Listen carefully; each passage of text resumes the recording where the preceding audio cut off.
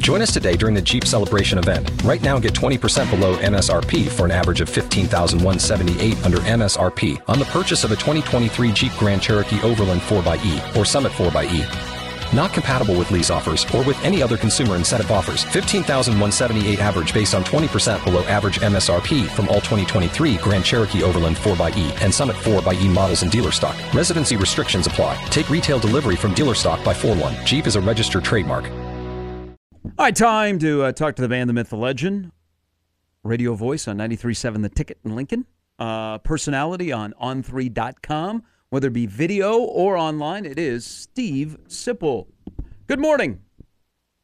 How are you guys doing? Good. Very serious tone. How are you doing? Well, I gotta think. This could be a little rocky. Why? Cell phone outage? Until I get to my truck, I'm walking down an alley. Oh, hey, be careful because you live in Crime Town. Do I?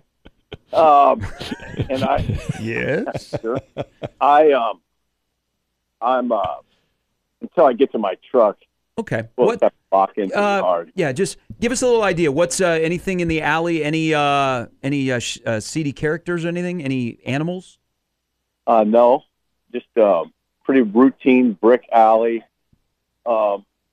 You know where the theater is downtown Lincoln? Yes. And the dish. Okay, I know know exactly where you're at. So, kind of in that area, we just had our good friend Sarah Baker Hansen on, and she does a food bracket every year this time of the year, and she has done pizza, burgers, craft beer. She is doing wings this year. She will have a Lincoln regional and an Omaha regional. According to you, and I don't know, because back in the day, you used to be a wing guy. I am. Best wings in Lincoln are?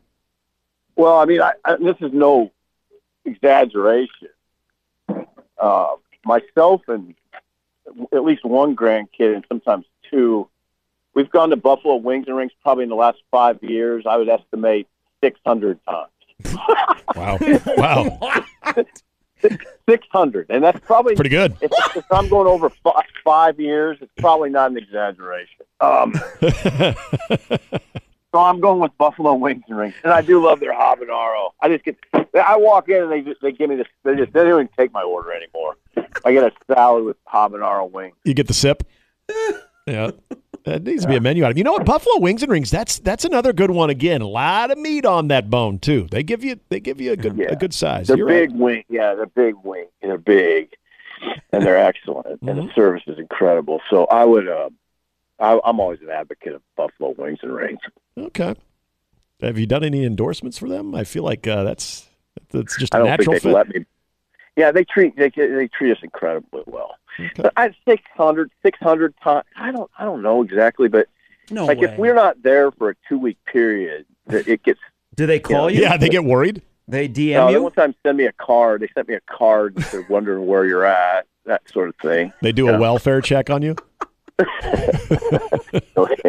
No welfare check. Anyway. They send you a card. Hey, just thinking about you today. Hey, so last night, Nebraska wins against Indiana, and they changed the conversation. So now it's on to what else do they have to do to make sure that they're inside of the field of 68. What do you think if Mast and Lawrence and Tominaga and they get Wiltshire back to playing and shooting like he was during the run about 3 weeks ago, if they get everybody going at the same time on the same day of a game, what do you think the ceiling is for this Nebraska basketball team? Really high. I mean, it's really high. I mean, you see it. I've been saying it now for a couple of weeks. They're really dangerous. That doesn't. When I say they're really dangerous, it doesn't mean that they're without flaws and that they can't stumble. But they are really dangerous. And I believe in this college basketball season where there's no dominance. I just don't see. I watched UConn the other night, and I'm not in any way diminishing Creighton's win. It was a great night. Anytime you beat number one, it's a very significant moment. But UConn's not. I mean, they're not a dominant team. They don't look that way to me at all. So Nebraska is scary, and it's even more scary in a season like this. They've already beat a number one team. They can do that. So I just keep saying they're dangerous, they're scary, kind of for the same reason you're saying it. But you could have taken Rink Mass out of the game yesterday, and they still would have won. Yeah. He had 2 points, I think, in that game, maybe 4. Didn't hardly do anything. Didn't need to do anything because they're going that well right now. Dangerous because and when I say that, it's because of what I've said. Really, since the start of the season, they have guys that can shoot it, and that it sounds very simple, but how many teams do you know that just have guys that can't shoot? Coaches recruit guys that can't shoot. It's one of the strangest things I've ever seen in the world. Like Nebraska has recruited guys that can all shoot it. Well, and Sip, this is always a kind of a Nebraska athletics conversation that we have when it comes to the mental psyche of the team. They overcome a moment last night where we all thought, oh, God, here we go again at 59-56. They respond. And so when you're able to have that tighten up the way it did, but still be able to not only get that first road victory in conference play, but do it in that way where it could have went the other way very quickly. Does that also kind of add to what you're talking about of, all right, that makes maybe a team a little bit more dangerous because now they kind of breathe that sigh of relief and now they know that, okay, that's what you have to do. Yeah, I haven't seen the post-game comments. It's interesting when we have these conversations. I do think they needed to get the monkey off their back. Did they breathe? I mean, were they scared? I don't know. I was Casey Tominaga thinking about it when Indiana made its second half run. Was Bryce Williams thinking about it? Were they thinking about? I don't know if they really think about it. I don't know. I'm not. Sometimes I give athletes more credit than I give us. You know, that we have a monkey on our back. Right. It seems like. Do they? I don't know. I mean, I thought they played really well against Illinois on the road. They did. Really, against Illinois, I was of the mind that I don't know if this is a big mental hurdle that we keep talking about. They looked fine against Illinois. They should have won the game. And I don't think it was a mental hurdle that kept them from getting over the top against Illinois. They just didn't make shots down the stretch in Illinois. Well, they did. They did everything they pretty much needed to do and didn't win. So I wasn't at that point. I was kind of like, oh, I think they're all right. And now some of this is also the fact that Indiana had I knew Indiana would make a charge because that's what happens usually. But I didn't think Indiana was good, playing well enough to get over the top. So really nothing about it surprised me. Hey, let's talk some football. You guys at Husker Online did the thing at St. Michael's last week, and it was a really, really good event. And coaches were, ask a good question, you get a good response. But there was one name that came up that, what are you hearing? Because he's changed positions. And what are you hearing and what do you think of Jeremiah Charles and his future of playing a lot of football in 24? It's just and I wasn't there, full disclosure, I was not there at the event. So I don't know exactly what was said about Jeremiah Charles. I just know that Matt Rule has referenced him.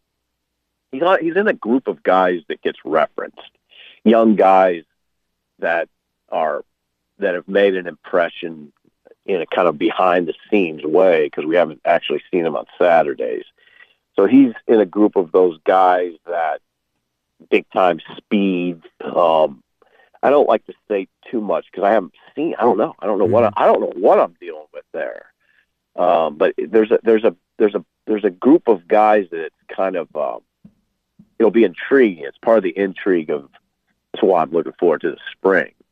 Not only because of guys like Jeremiah Charles, but because of all these the transfers that are coming in, the early enrollees, and then guys like Jeremiah Charles that we haven't seen because they didn't play last year for whatever reason, or they played very sparingly. Or they moved so positions. There's a lot of new blood and new energy that'll materialize this spring. If I want to ask you also, and Matt Rule has kind of done some national conversations and some local conversations.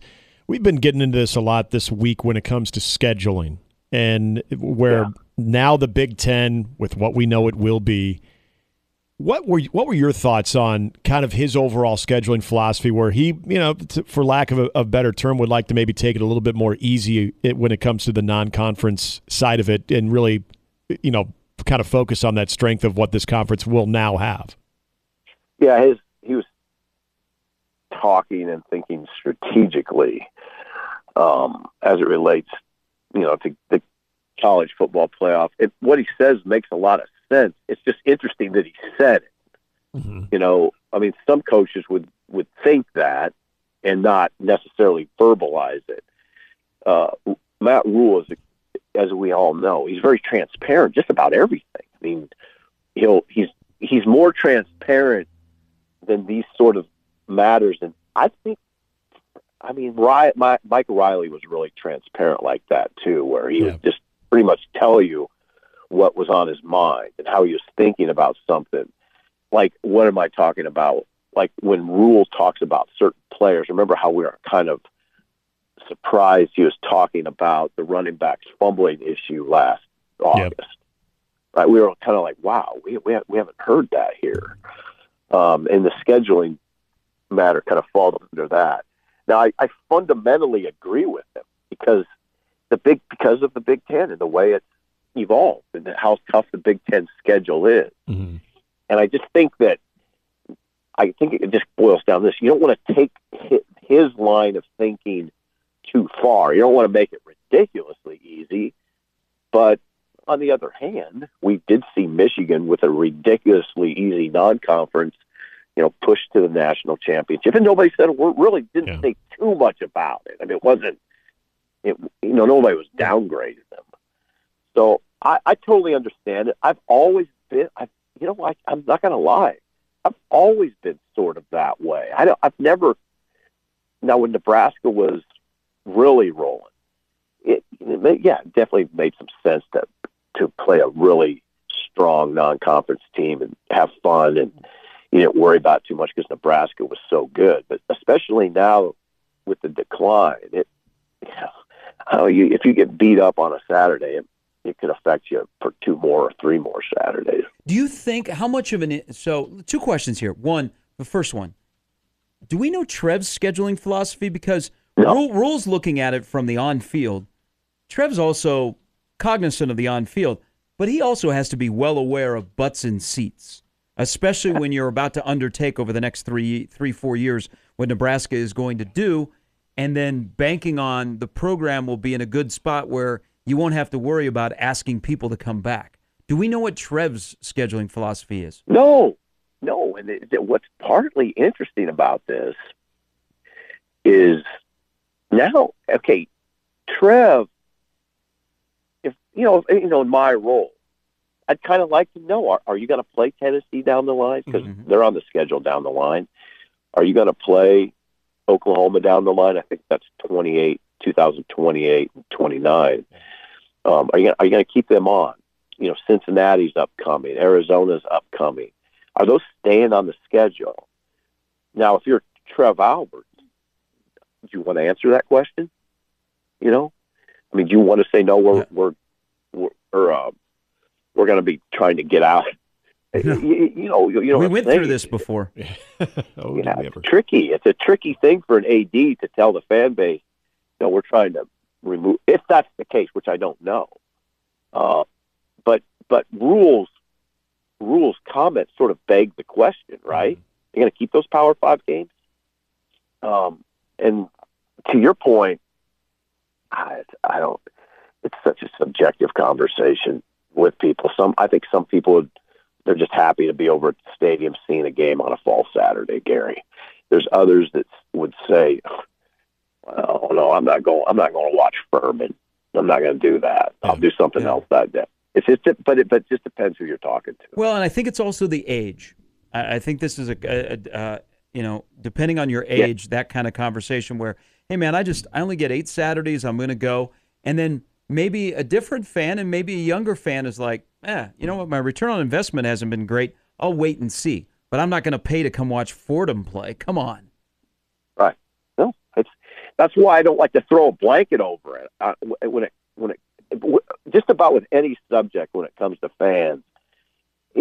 I just don't. it just depends. Sometimes it just depends who you're talking to, what age, what kind of mood they're in. Sometimes, I mean, it's just, well, I don't know. I don't know how people would react to it if you pulled those games. The schedule lightened up considerably. Who would it bother, and who wouldn't it bother? It's hard to say. Yeah. So on those lines, and man, we love college football. College football in season is great. College football out of season is an absolute mess. And this week has been about playoff. So listening to Rule's comments about scheduling, seeing what the Big Ten and the SEC are after, we thought we'd have 12. Now we might have 14. Who knows what's going on? But how do you think the expanded college football playoff, when you are in one of the big two, is changing or forming how Rule looks at the big picture of where Nebraska is fitting in the landscape of this sport? Well, I mean, I don't know exactly where you're going with that question. I don't know. It's hard to get in his mind on that. I think that your objective, obviously, as the leader of Nebraska's program, is to get your team in the playoff, right? That's what it is, right? To give your position, put your team in position to win the championship. And I think that's where he's coming from in the schedule. It's purely where he's coming from in the scheduling talk, I think, is that we can still get there, and why make it – it's just simple. You read the same thing I read from Tom Chattel. Why make it tougher than it has to be? Yeah. Now, you can answer that question, though. There is a why. You alluded to it, because fans have to pay a lot of money, and they want to be entertained. And it's harder than ever to get them to that stadium, a lot of them. So that there is a why, actually. But that's not, doesn't it boil down to this? That's not the head coach's issue. That's the AD's issue. Mm-hmm. Yeah. See, they don't have the same job. Matt Rule's job isn't to concern himself with the business side necessarily. It's to win. Right. And get himself in position to play for a championship. The AD is the businessman. He has to worry about that other element. Yeah, and then there's the element of the AD has also played the game. So there's the unique vantage point that Trev has that not a lot of fellow athletic directors have. Yeah, and Trev, probably like a lot of his peers that have played at Nebraska, has an old school bent. And that is what we'll take on all comers. Yep. Well, I don't care who it is.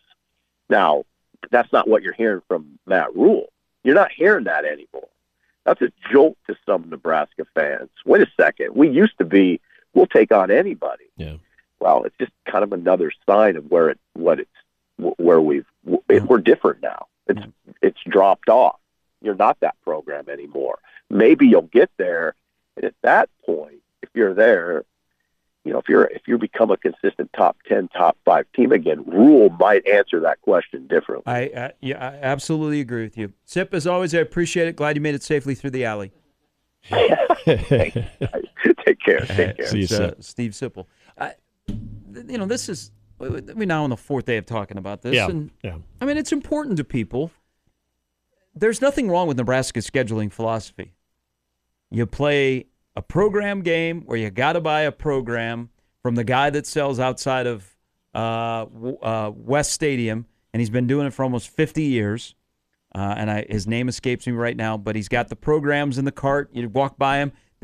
You play one of those games. Yep. You play the Paper Tiger, and then you play a team that is noteworthy. Nebraska's been doing that forever. There's nothing wrong with that formula, and I believe that formula will continue. I think it will. It gives you one challenging game, and then it gives you 2 games where your head's probably going to be above water and you're going to be a significant favorite. Nebraska's been doing that for years. There's no reason to change it, and I don't think it's going to change. Now, the Cincinnati game isn't going to come off the books because they had to work to get that game moved to Indianapolis. So that game's not coming off the books. I don't think all of a sudden you're going to start erasing the Tennessee series in those. You might not add to them, add any juicy ones down the road, but the 1-1-1 has worked forever around Nebraska, and I don't know why it would need to change. And I still don't think it's going to be like, well, we got to blow that up. Right. It's not all of a sudden you're going to be littered with FCS teams and group of 5 teams. The the part that you bring up about the fans' reaction, especially with the stadium having the renovation, and so you have that uncertainty there, and you want to come back and feel like, okay, your return on investment is going to be seeing some good home games.